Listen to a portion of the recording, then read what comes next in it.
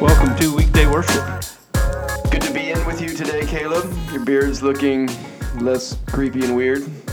No, it's still pretty creepy. I said less creepy and weird. I didn't say not creepy and weird. The stash is coming in a little bit, I can see from over here. You're sitting right directly under fluorescent lights that gives about half of your mustache a little bit of visibility, but half is in the shadows. Is it bad that I've Googled a few times how to make a beard grow better? Is it bad?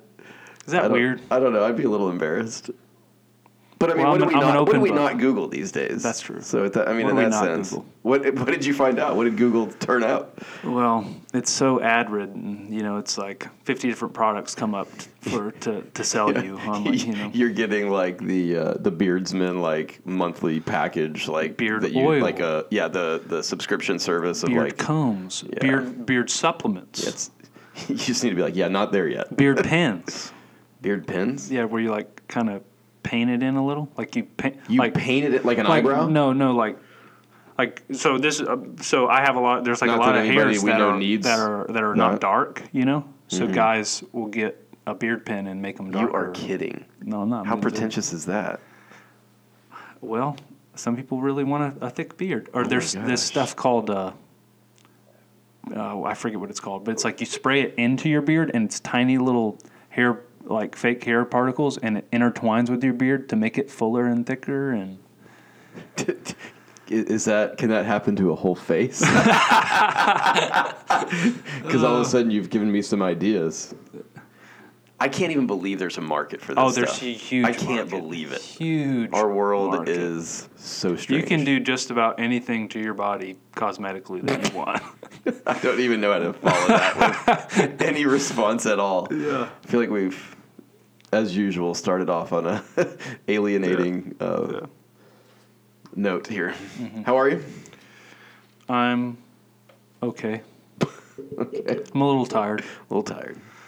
But who isn't? That is a fairly normal thing, it would seem these days. Mm-hmm. Tired from having to contend with an internet-free day at seminary? Well, just school in general and life. School in general and life. Yeah. Yeah. Hey, Providence taking on Hebron this week. My alma mater versus your alma mater. Your alma mater versus my alma mater. That's right. The giants. My guess is that the juggernauts. My guess is that your alma mater will win. I suspect they will. Well, you're talking about the varsity game. Yes, so my son, of course, he plays on the JV team, and so they play at 4:30 Friday. If you want to come, yes, want to come watch that. I will be there. Excellent. You gonna stay for the varsity game? As long as your mother's there. Gingy, I'm sure will be there. So for all our listeners, if you've ever seen James and his son Daniel watch sports, it's in the blood. Okay? It's in the blood. We get into it. Because James' mom is quite a super fan. She's a ruckus. Yeah, if you don't know my mom, so Ginger was, Ginger's like, how old is she now? 71, I think. Don't put her age out there. No, you would never know it by like my mom she is an eternal consummate cheerleader. Yeah, but people don't like that. So, you don't just throw their age out. So she grew up in Southern California, head cheerleader in high school, all that, and she has maintained that sort of, She's a heckler. Enthusiasm. She's a heckler. She is a heckler. Yeah, it's something to watch. 3 generations of hecklers. Ginger, James, and Daniel. 3 generations of heckler. Yeah, and they'll all be in attendance on Friday. If anybody wants to come watch this Clash of Titans. Clash of hecklers. The varsity. No, not that. I'm talking about the game between our alma maters. Yes. In which mine will hopefully squash yours. Mm-hmm. So that'll be Friday night, last regular season game of the year. Yeah. It's kind of like Duke, Carolina. Same talent level. Yeah, for sure. Same intensity, the whole deal. Speaking of talent, I brought you a special set of dumplings on Saturday. Thank you for that. Yes. Yeah. I was invited to and could not join you to some hip joint, a hip food court locale where part of which is Goose is located. Goose Dumplings, your famous. Your favorite dumpling place. Yes. And one of our weekday worship sponsors. Which many listening to this podcast love them some Goose Dumplings. Yeah, so Caleb brought me some pork dumplings with rice and had those little red pepper flakes, give it a little heat. He did. Like that little sweet heat. Yeah. Yeah, it was good, man. It was good. I appreciate that. So you're not going to rag on my dumpling tastes anymore? Oh, I probably will. I mean, if you frame it as, my favorite, top 5 or favorite dumpling place or whatever, as if you've frequented so many dumpling places, yeah, I will probably mock you again. How many places do you have to frequent before you can say legitimately something is your favorite? Yeah. Yeah, like if you've been to one... Like how many ribs places do you have to go to say, oh, this is the best? I mean, you got to try ribs at a number of restaurants, I think. But you're being pretty hardline about this, so give us a number. I mean, I feel like... minimum half dozen. Half dozen? Okay, yeah. 6. Yeah, I think that... Okay, that's fine. Minimum. That's minimum, yeah. I think you also should probably try ribs in different states. Well, yeah, because you're going to get different from Texas, St. Louis, Kansas Memphis. City. They're all different. Mm-hmm. Maybe we should just start a food podcast. Like a Guy Ferrari. Maybe we shouldn't, but we should bring food to the podcast recording. So and we should can hear us smack? I don't care. That's disgusting. If we could talk about what it is we're eating, and then you can draw away from the mic a little bit. It would replace popping my knuckles on the pod. Like the inappropriate sound. That sounds like a branding thing. We're the guys who eat ribs while we talk theology, I didn't say it needed to be ribs. It would be something different. We'd mix it up. We would have done dumplings a while ago, probably. No. We don't have the budget for it on the... I think we're not bringing it up. We'd have to go video. We definitely have to create more ads. We'd have to go video. We need more sponsors. Yeah. And we need a set. A set? Yes. You want to go video? I don't want to, but you want to bring that facial hair. And if we're gonna do food, I don't want people to just hear me eating food. That's disgusting. But if they see it while hearing it, you're fine with it. That's a little better. Like somebody doing a cooking show. Like when they eat it. What do you different. sound like when you eat? By the way. I mean, when a mic is up in my face, I'm sure it sounds not good. Yeah. Have you ever? One time, I was teaching a class here. And like the classes that I teach twice a year, I think it was the one I taught in August, and I was chewing gum, and somebody on the live stream texted me, "Stop chewing gum." I forget who it was. Somebody did that. You were chewing gum? I was chewing gum while I was teaching. As a student and a teacher, that's an abomination. That's like... Well, I wasn't preaching. It was like it wasn't a Sunday up there just smacking, Yeah, but can you imagine getting up in your public speaking class in college to do your presentation and chewing gum? I mean, you may as well you'll get suspended. That's but ISS nobody worthy. in the audience in person cared. It was hearing it through the microphone on the live, through your headphones or whatever. If you like, I would love to just have some potato chips right now. Maybe some Cheetos. Oh, that's disgusting. You just give a little crunch into the mic, and then with the orange dust all over your fingers, just kind of lick the tips of your fingers. Oh my gosh! All right, what do we got for today? You're a little sensitive to this. Like you're so grossed out. I didn't know you were had such a sensitive constitution. I don't want to move right from you licking Cheeto dust off your hands to union with our sweet Lord. Gosh. I mean, I don't know why. Like it seems like a little. Are you kind of trying to draw this sacred secular divide kind of thing? I mean, I don't like to have Cheetos and Christ in the same sentence. I don't feel like... Do you feel like Jesus would like regular Cheetos or Flamin' Hot Cheetos more? Is there any evidence from the text? No, I think he was more of a bread and fishes kind of guy. Oh my God! Wow. Yeah. What's the fish fillet sandwich at McDonald's? Filet-O-Fish? Filet-O-Fish. Maybe the McRib. Oh. Where does that rank on ribs? Oof. Bottom. Have you ever had a McRib? Have you had it? No. I have. No. But, I think I've mentioned this before. I think we've actually talked about it. How is it that you're grossed out by me licking Cheeto dust off my fingers, but you've eaten a McRib? I ate a McRib one time, and it literally felt like I was like ashamed in the same way I would be like if I was doing drugs or something. Yeah. It just felt slimy. Yeah. I felt like this is a ruin to my body. Yeah. Did you admit it to anybody? Did anybody see you? Oh, I remember eating it alone. It was I was at McDonald's alone. You can't do that with. That was people. A low point. Yeah. We all have our low points. Yeah. We've all been McRibbed in our life. Oh my gosh. Yeah. We've all been McRibbed. That's funny. Yeah. That's it. There's a sermon series. Can we get a T-shirt made about that?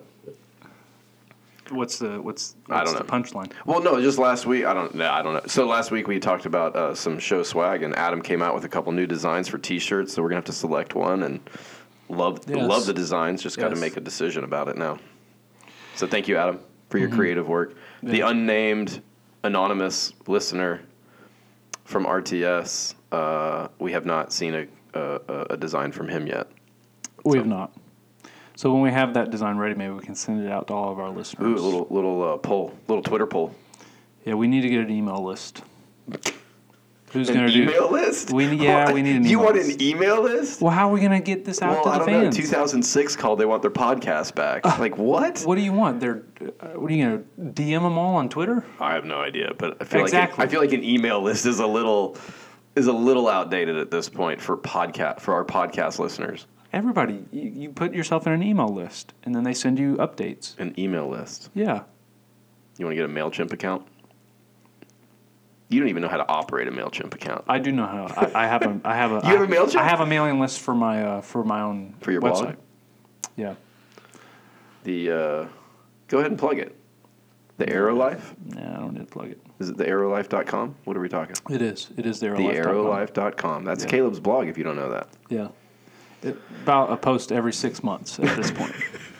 He's on a very prolific pace. Yeah, just cranking them out in the morning. All right, are we clear now? Have we wandered far enough from Cheeto dust on the fingers to talk about union with our sweet Lord? I feel less icky. All right. So we talked about union with Christ last week. We talked about kind of a broad definition, kind of working it out theologically a little bit, trying not to separate Christ's person from his work, realizing if you've been united with Christ, then you receive all of his benefits, all of his blessings, and all that he commands and requires and gives you, and how that really should shape holistically how we see the Christian life. And we kind of looked at that again systematically in a way, and looked at some ways not looking at it. If you separate Christ's person from his work, you run into some problems, I think. Mm-hmm. And I said this week maybe we could look at or think through some more practicality on, okay, so what? So what? We believe we've been united with Christ. We believe that we receive all these things. We don't separate his person from his work.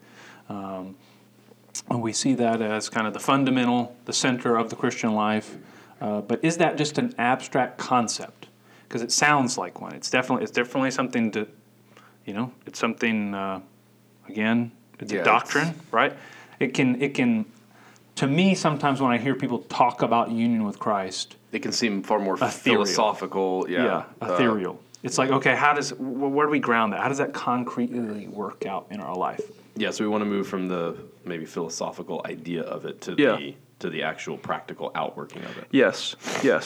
But before we do, I just want to kind of reinvigorate this, but not with the same thing we said last week, but just last week I talked about what is the center of the gospel or what is the center of the Christian life, and I said it was union with Christ. But I also talked about what is the center of the Apostle Paul's thought.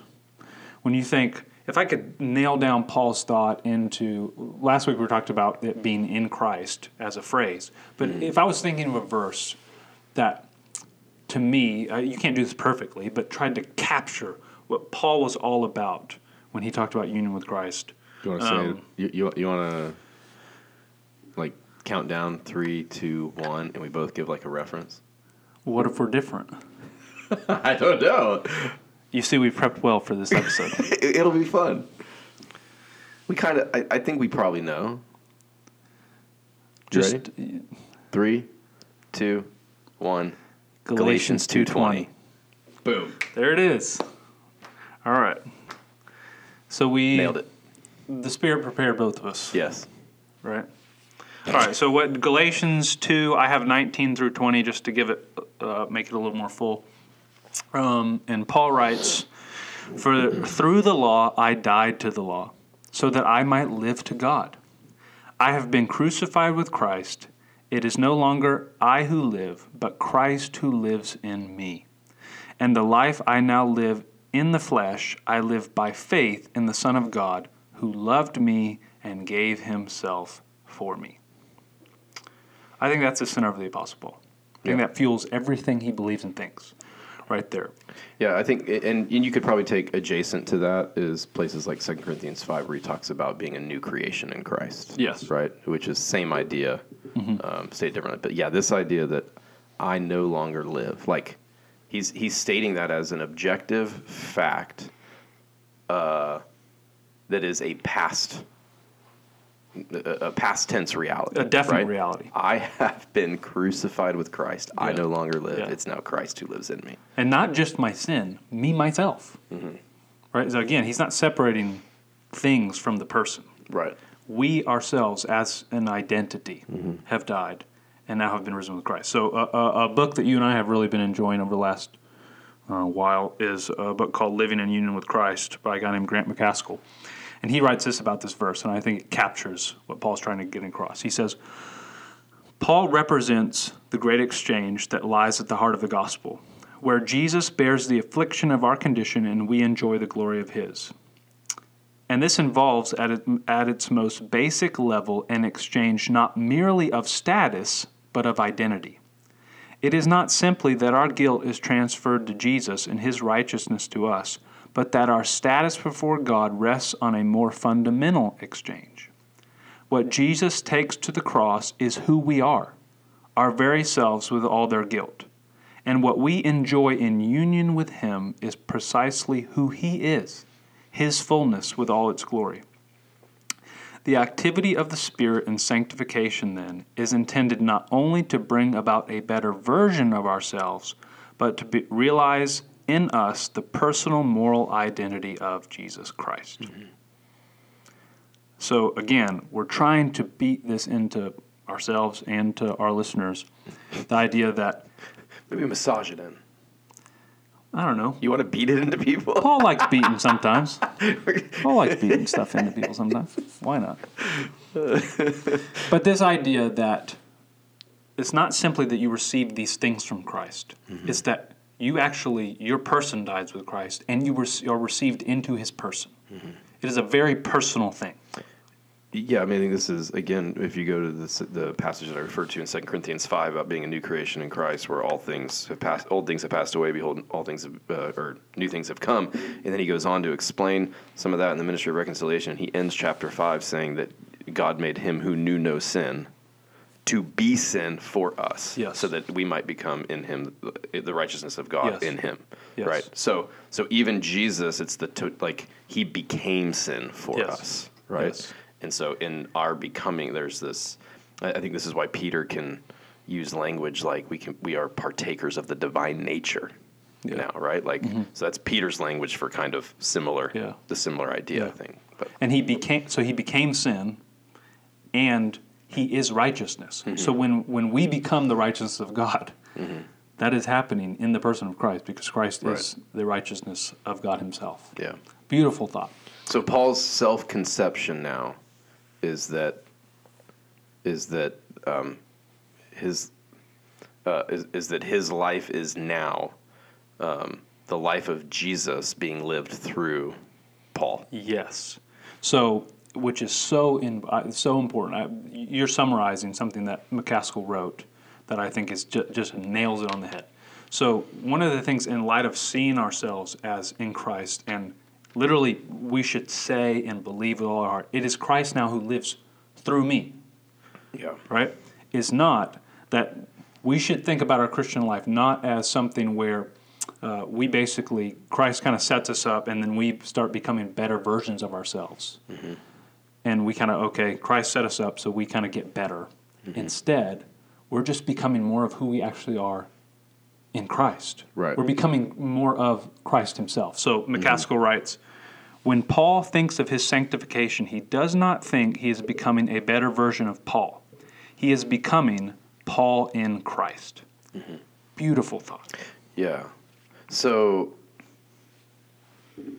what this means is that when the Christian lives in sin or in rebellion against God, they are not... There's a sort of traitorous nature to such a thing, and it's traitorous against the new self, right? Like yes. They are no longer like in sin and rebellion, walking in the flesh. Language Paul uses elsewhere is walking in the flesh as opposed to walking in the spirit. When we walk in the flesh, we are living not in line with ourselves, mm-hmm. or like that's not our true self. Our true self is in Christ, so we are betraying who we actually are. Yes. Right? We are living in unreality. If we are in Christ and when we are in Christ and we sin, we are living in an unreality. Yes. I would 100% agree. And I actually have something where we can go a little bit more detail on that. So, okay, I think we've kind of set it up. We've set up this idea of it's fundamentally about the question of identity. That's the fundamental question at the bottom of the Christian life is, who are you?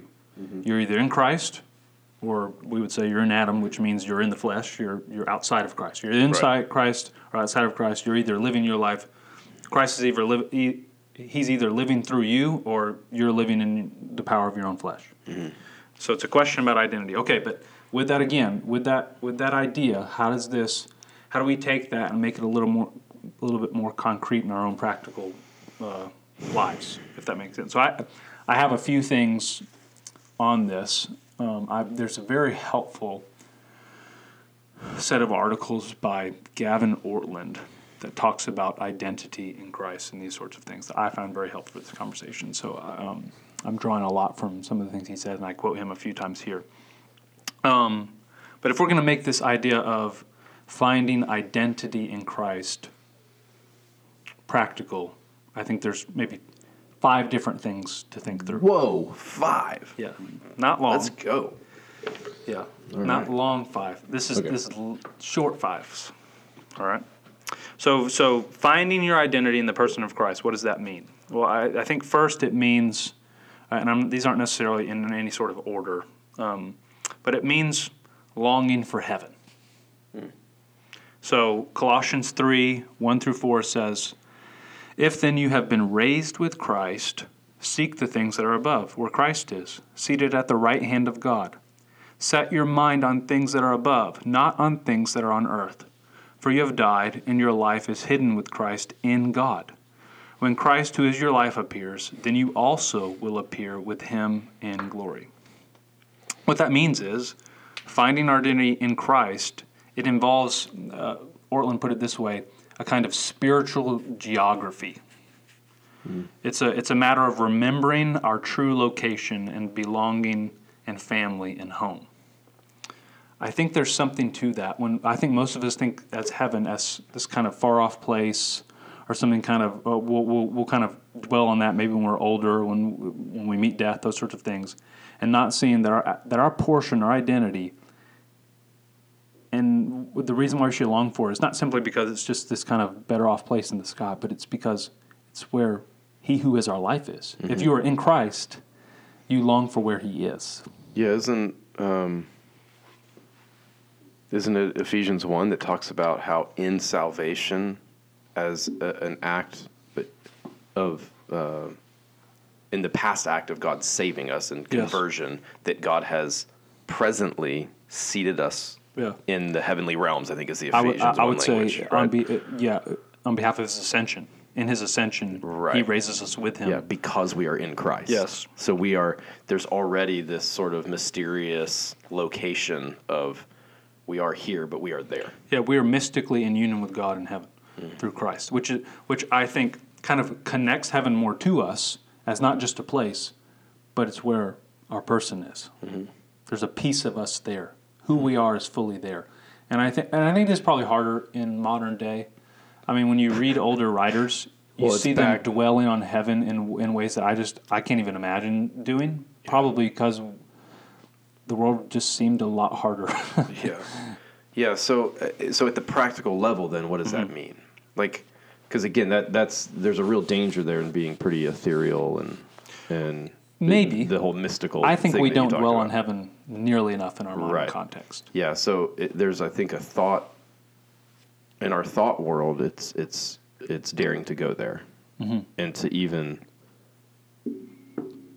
intentionally imagine and to engage our imagination with the reality of heaven, the coming new creation, and our coming restoration and renewal, and the completion of our redemption and adoption as sons, right? So it's like, man, it's taking those ideas in the scriptures and actually allowing yourself to linger on that, to think on that, to engage, your different faculties with that. So I think there's an interior sort of way of engaging with that. Yeah. But one of the barriers to this, though, is not seeing yourself as a pilgrim. I think a lot of us. Yeah, expand on that. Well, a lot of us, we love this world. Yeah.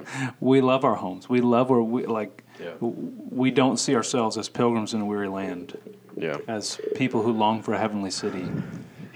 And there's a lot of comforts that we're afforded at this point in our particular situation, right? Yeah. I mean, we live in the most comfortable place and comfortable era in human history, and so we are quite enamored with a world that is passing away, and rather than seeing ourselves, as you're saying, and as the biblical writers talk about, as sojourners whose citizenship is not here but lies in heaven, we see ourselves as citizens of the earth. And now what we're not advocating for is that, that whole old idea of let's be so heavenly minded that we're no earthly good, right? That's not that's not to what me, anybody's after. I can't think of a lot of people in my life who really need that. Yeah, we're not really in danger of that.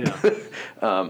But I do think there's a sense in which as we allow ourselves internally to lean into that, to preoccupy ourselves at some level with that, I do think there's a sense in which that is to trickle down into our everyday lives of going, hey, like this idea of living as if, right? Like living now as if that coming reality has come, because in Christ that has broken in to this world, though it has not, fully, it has not filled the reality of this world as it will, but it has broken into this world, and that's what it partly means to live in the kingdom of God and to walk in the kingdom of God as God's right now citizens of heavens.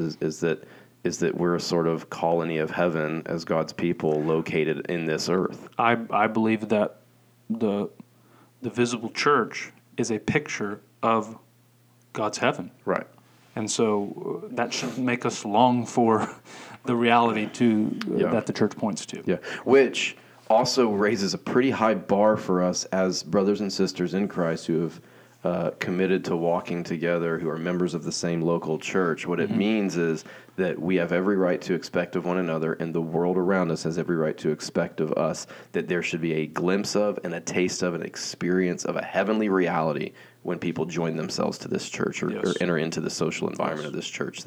So we've got to have an elevated sense of like, man, there should be something sweet and otherworldly and transcendent about what happens when we share life together here. Yes. All right, next one. This one probably more practical than the one we just talked about, and it hits on what you were immediately jumping to, which is I think the most obvious, honestly one of the most powerful practical applications of union with Christ. It's that sin. If you're in union with Christ, sin it's unnatural, ultimately to you. Oh man. And you're a foreigner to it at some level. That's crazy. That's a really interesting way of putting it. Yeah. Because that doesn't even feel right. It doesn't. Like, I'm somebody who, I love the gospel, and I've spent a lot of time thinking about, talking about, trying to help other people understand and grab hold of the gospel, and something in me recoils at that. Like, something in me rejects that, actually. Yes. I should be more stronger. Say that again. You said... If we are in union with Christ, sin is now unnatural to us at some level, at the most fundamental level of who we are. I don't think that way. I don't think that way. And of course, we have to wade into the fact that we still live in bodies in a sinful world. There's still that sin remains with us. Yes, like it's the idea that Luther so beautifully captured. We're both saint and sinner at the same time. Mm-hmm. But that does not mean. But we've been supernaturalized in Christ. That doesn't mean there's like 50% of us that's a saint and 50% that's a sinner. It's at the root, at the core of who we are as a new creation in Christ. Deepest person. At the most fundamental part of who we are now. Sin is unnatural to us. It's the outer layers that are still encroached with sin. I just have to confess that's hard to even believe. It's hard to believe, but believing it changes everything. I think it's scripturally right. So it starts to make us think, when we're sinning, we're actually going against the grain of who we are. Yes. Yeah. And I think that is fundamental. It's paradigm shifting for how you see your power over sin. Uh-huh. If you think sin is fundamentally who you are at the bottom level, and it's the gospel that's kind of on the outer layers trying to get deeper in, then you see it as, man, this kind of outside thing will eventually get me there. But if I say, no, there's something actually at the deepest level that is growing out, the gospel is the thing that's outgrowing and kind of running out the outer layers. It's just a much more powerful view of what sin is in our lives and its power that's been lost over us. That's something that I'm going to have to wrestle with that, because I don't think that, not only do I not think that very readily or embrace that very readily, like everything in my now unnatural person is the unnatural part of me, the fleshly part of me is screaming, going, you can't accept that. Yeah. Right. Like that's too lofty a view of yourself. Yes. Right. Yeah. But it's not a view of yourself. It's Christ in you. Yeah, sure. So, but what I'm saying, like, I'm just acknowledging, and here's the reality for me, as I'm going, I haven't emphasized that enough pastorally. Yeah. I think probably too much of myself, and I probably help unwittingly feed the people in our church and in my life. I probably feed that sense of themselves too, that the sinner in them is more natural than is as those who are in Christ, than the supernaturalized part of them. Yeah.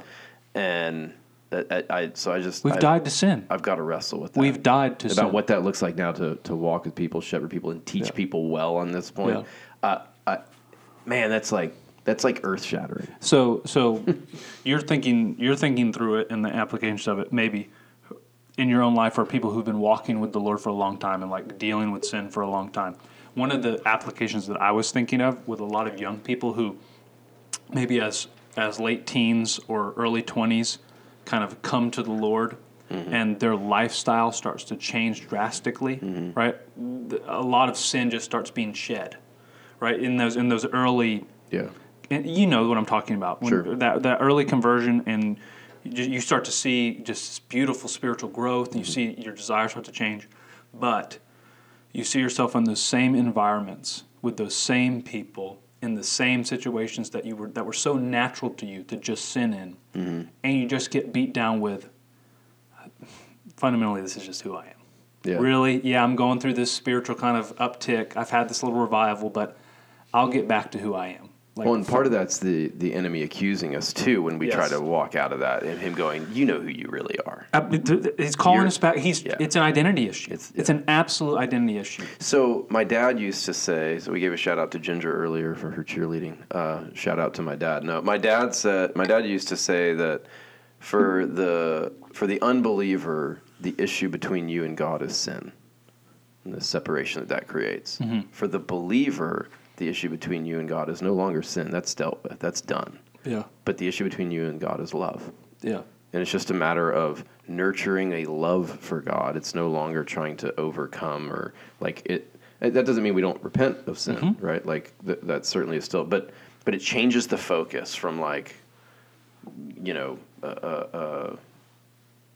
sort of anxious, like, sin is ruling me, sin is separating me from God. Sin, like, no, you're joined to Christ now. Yeah. And now it's about nurturing a love relationship with the living God. There's this unbelievable line in John Steinbeck's East of Eden, the novel, where he says, now that you don't have to be perfect, you can be good.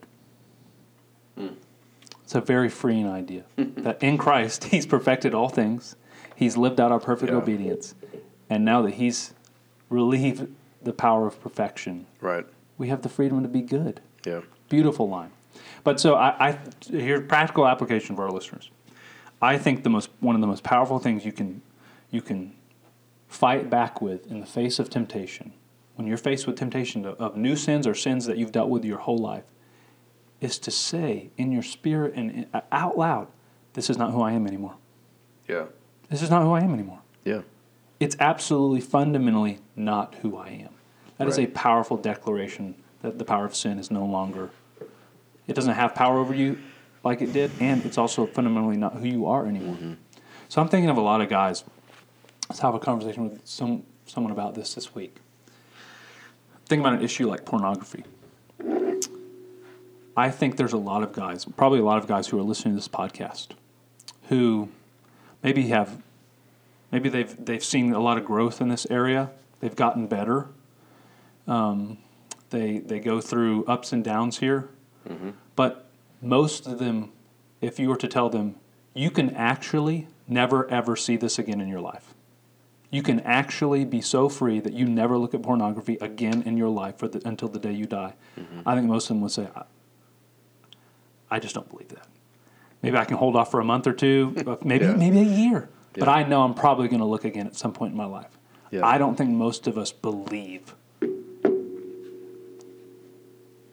because of Christ, because of I can stop. I can never look at this again. Yeah. That can actually be a true fact about my life.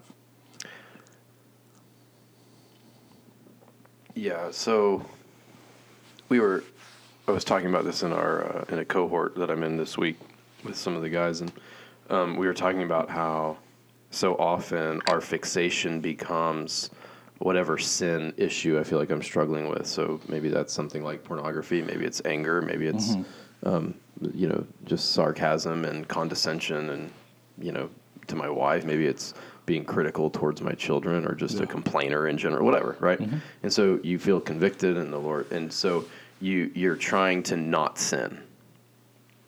Yeah. And what I have found personally, and then with walking with people in all kinds of areas of sin, is that the more you fixate on just trying not to sin in a particular way, you're probably going to keep falling into that sin. Yeah.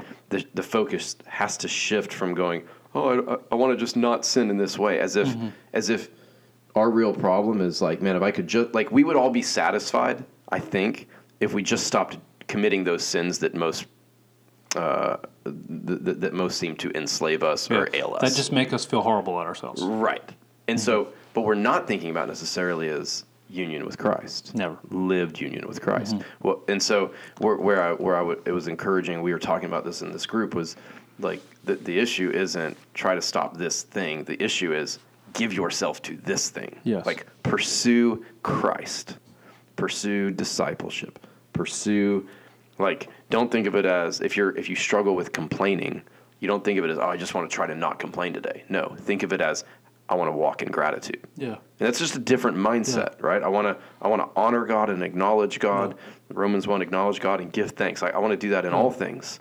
I think it's another passage. I want to live out who I am in Christ. Yeah, give thanks in all circumstances, right? Like I want to lean into that part of who I am in Christ that acknowledges and has gratitude for, and so forth. So we want to take it from the positive, just refrain from a particular sin, to the positive of, I want to give myself to this reality that is true about me because of Jesus and my union with Him.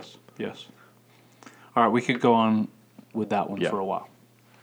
Next one, finding our identity in Christ, finding union with Christ, it means being content with humility and weakness. So in 1 Corinthians 15:10, Paul says, "But by the grace of God, I am what I am." Now, I think most of us, when we hear that statement, if we hear people use that verse a lot of times, what do we think Paul is talking about? And if you're just going to rip it out of context, and how do we think about a lot of people using it? So, for instance, it's an excuse to just be your lowest that's natural not where self. I was going. So where I was going is, so you think about an honoring night for a very well-known pastor. Okay. And they have, let's say they had a big TV ministry or a tape ministry or a podcast, books, that sort of thing. And you hear them. I feel like you're picking at my ambitions now.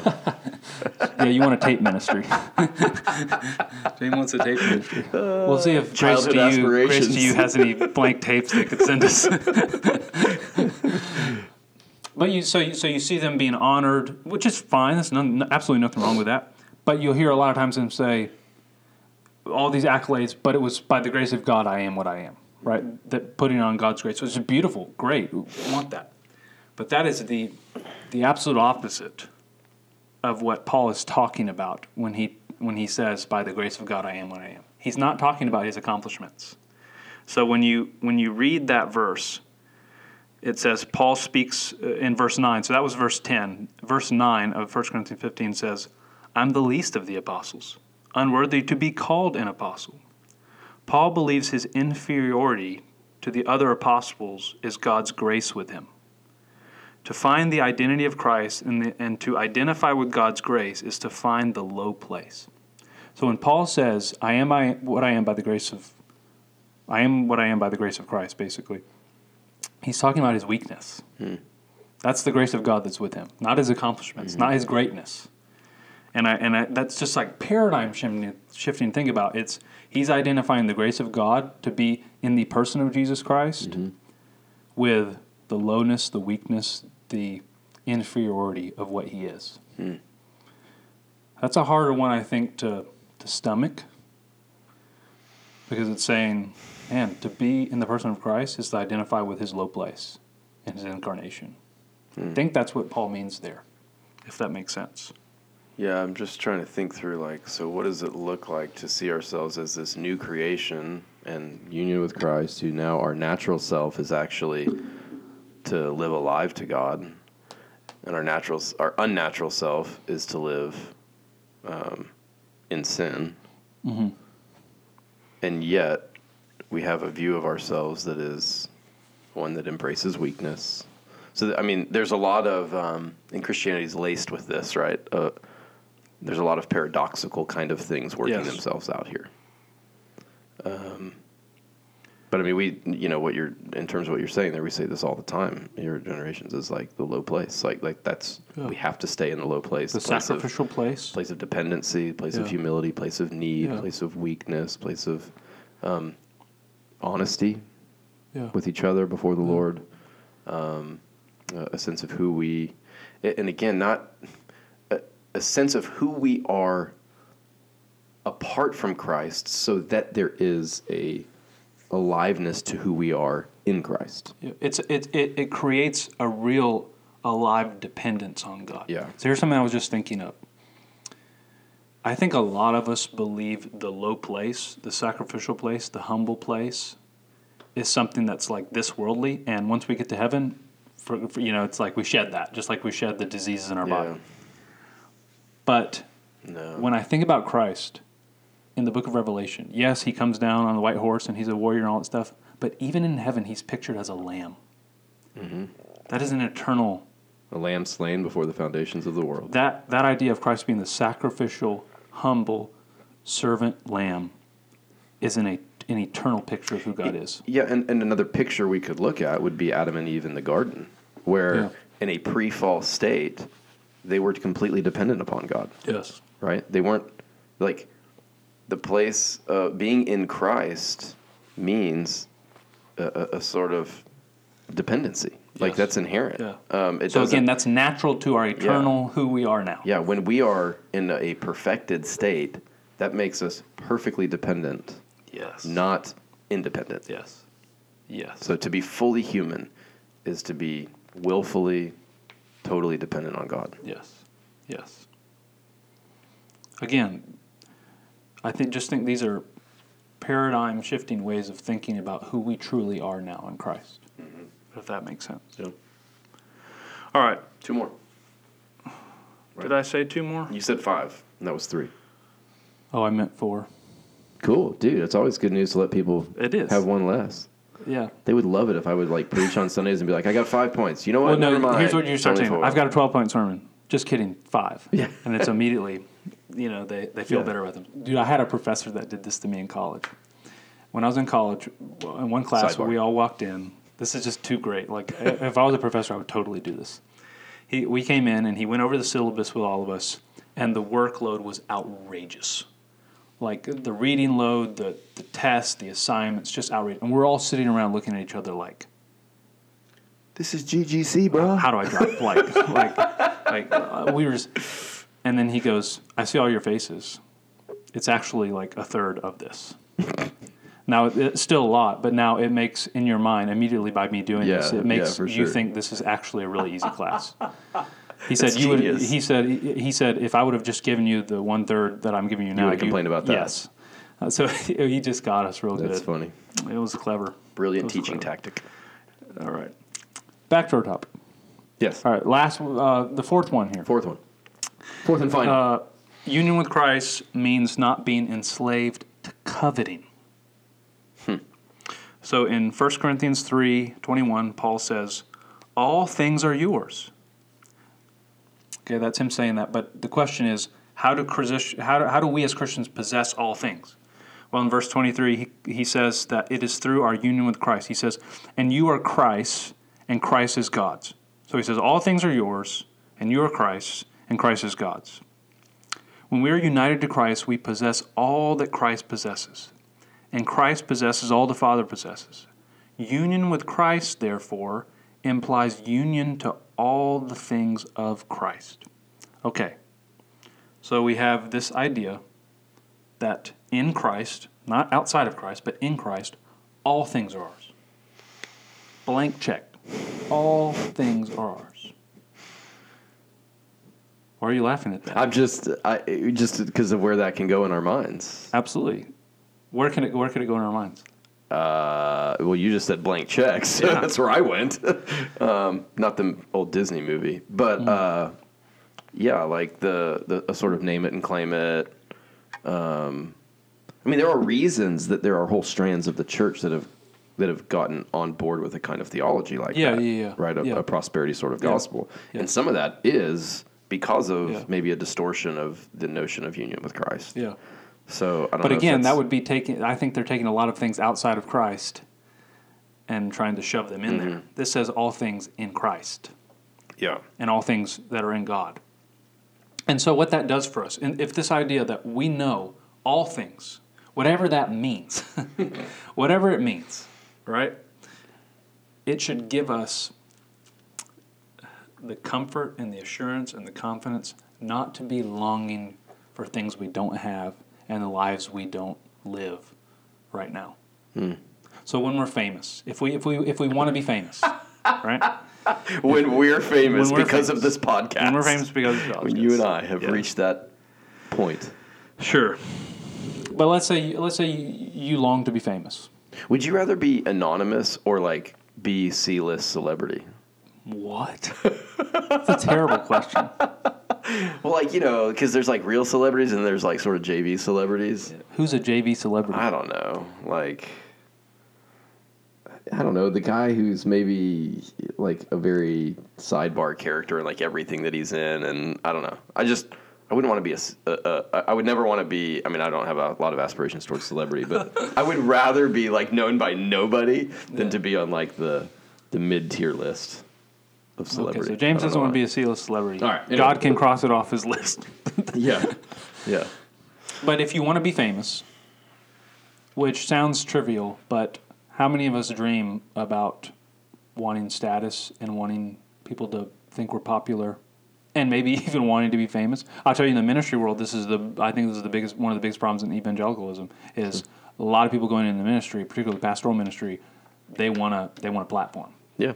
They want a large Twitter following. They want to write books. They want to be on the speaking tour conference circuit. Sure. They want to be on the podcast. Like they do. I mean, that is a problem. I don't care There is not a minister in America that probably doesn't deal with that at some level, to varying degrees, depending on what context you're in. Okay. But if you believe that your name is written in heaven and that all things are in Christ, why would you need that? Yeah. That sounds so trivial, but it's so true. Yeah, like how much more fame do you need if you are known personally to the Creator of all things and the living God? Yeah. That He knows your name and He smiles on you. Yeah. Like, yeah. That's as high a status as you could possibly achieve. So you're as famous as you'll ever need to be. Yeah. Already. Or if you want approval, and you feel like you get to be on the bottom and get judged by everyone in all these situations, and feel just kind of as kind of how would I say it? Restrained, with no power. Remember, you're going to judge angels. The Bible says you're going to judge angels. You're going to sit with Christ and be a part of His judgment. Amazing thought. Amazing thought happening in Christ. Yeah. So, there's a lot of levels. What I'm trying to think through is like how these things, because we're still in the realm of a lot of what can feel ethereal, right, or elusive. Sure. So in the everyday flow of life, what's the best way to work this reality into our actual preach the Bible psyche to yourself? And okay, say that again. Preach the Bible to yourself. Okay. I know we're talking about these things as we're saying they're ethereal but this is what the Bible gives us. It gives us eternal promises. Yeah. Heavenly promises. So knowing the promises of God, knowing who the Bible says you are because of Christ. And I'll just be straight with you. I think you do this by yourself, you will not do it well, and you will probably be very vulnerable to the accusations of the enemy, the doubts of your own sense of self, your own understanding of yourself will haunt you, your own failures, all that stuff. I think so. There is the preaching of the Bible to yourself. There's hiding the Word in your heart. There's meditating on the Word. There's all the different ways that you can get Scripture into your heart. But I got to tell you, I think we owe this to each other. Yeah. I think one of the best ways, like I hear this better coming from you than I would hear it coming from my own thoughts. Yeah. So but we believe that not just because we think it's socially better to say it.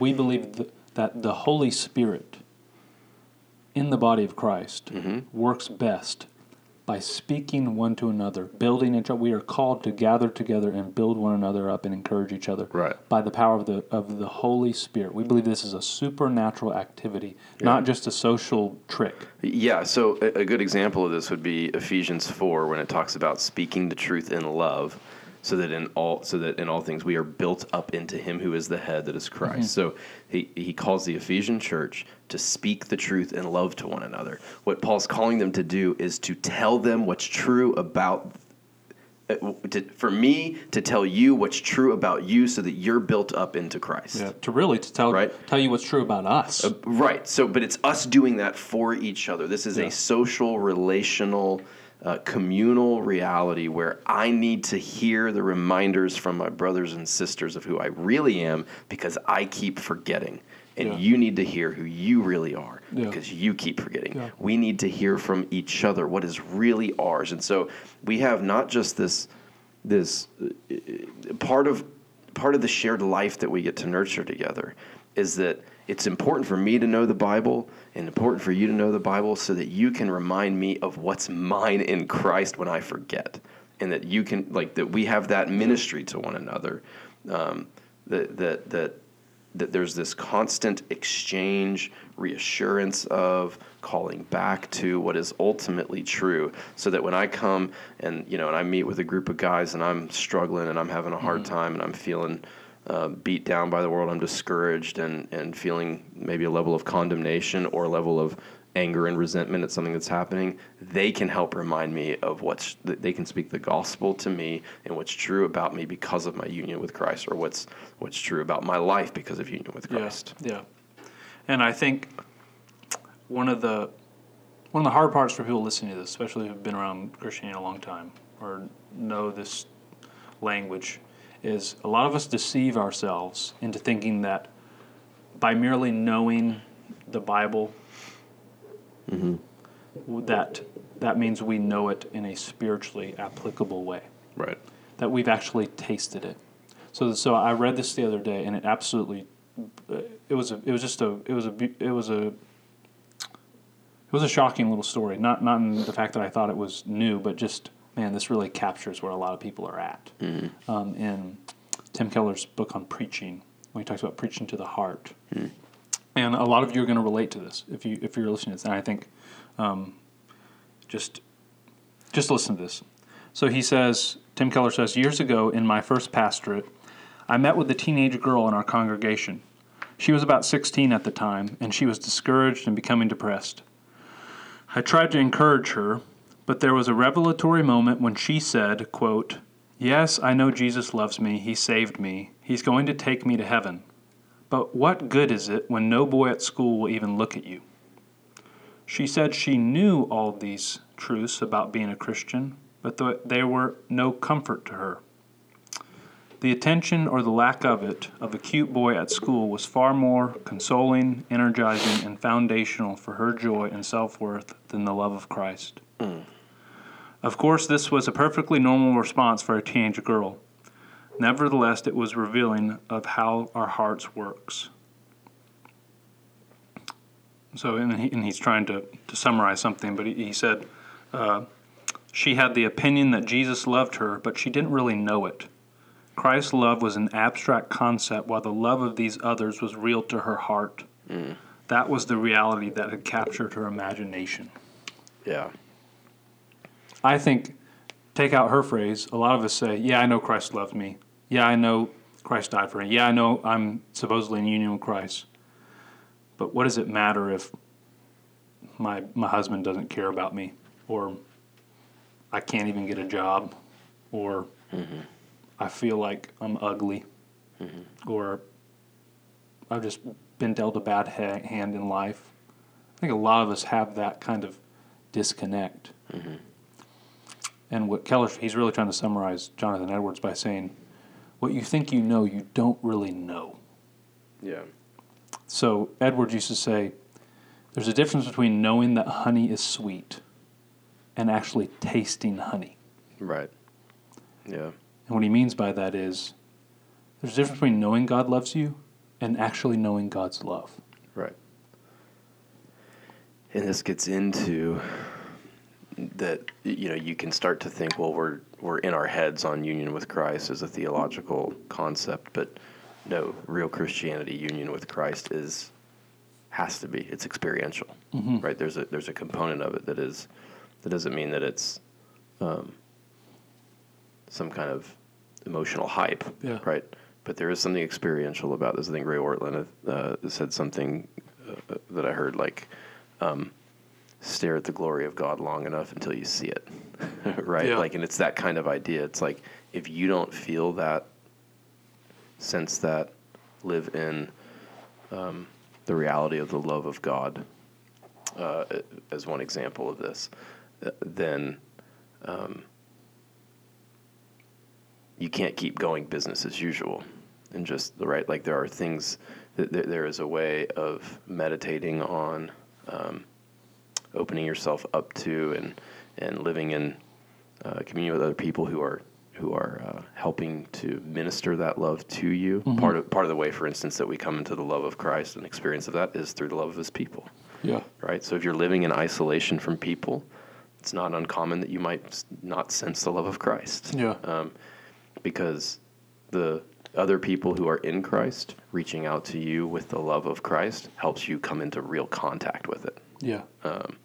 In different ways. So be surrounding yourself with people who, again, reinforce this larger reality is really important. And I think, and something that we're very honest about here is, I don't think you can snap your fingers and intellectually say, yeah, I get it. I believe the Holy Spirit has to breathe on us and create and make us come alive to this love in Christ. Yeah.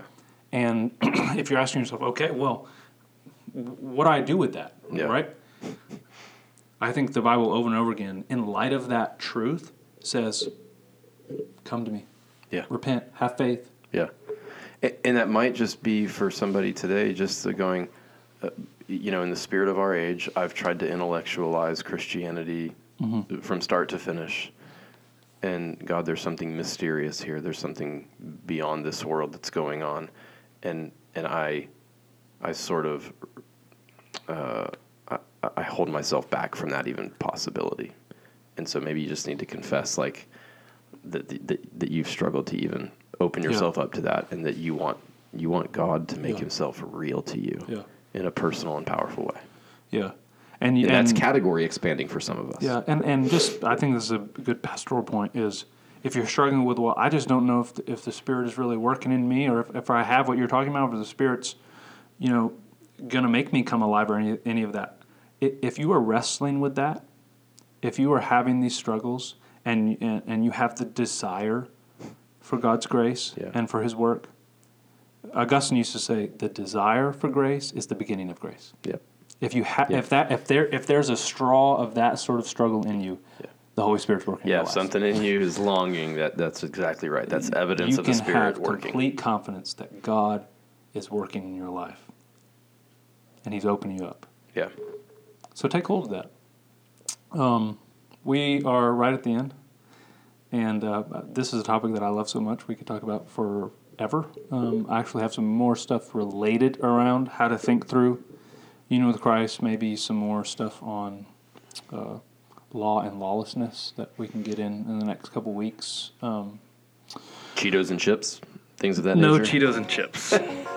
Cheetos is the unforgivable sin. Oh, man. Y'all have a good week. Yeah. Stay away from the Cheetos.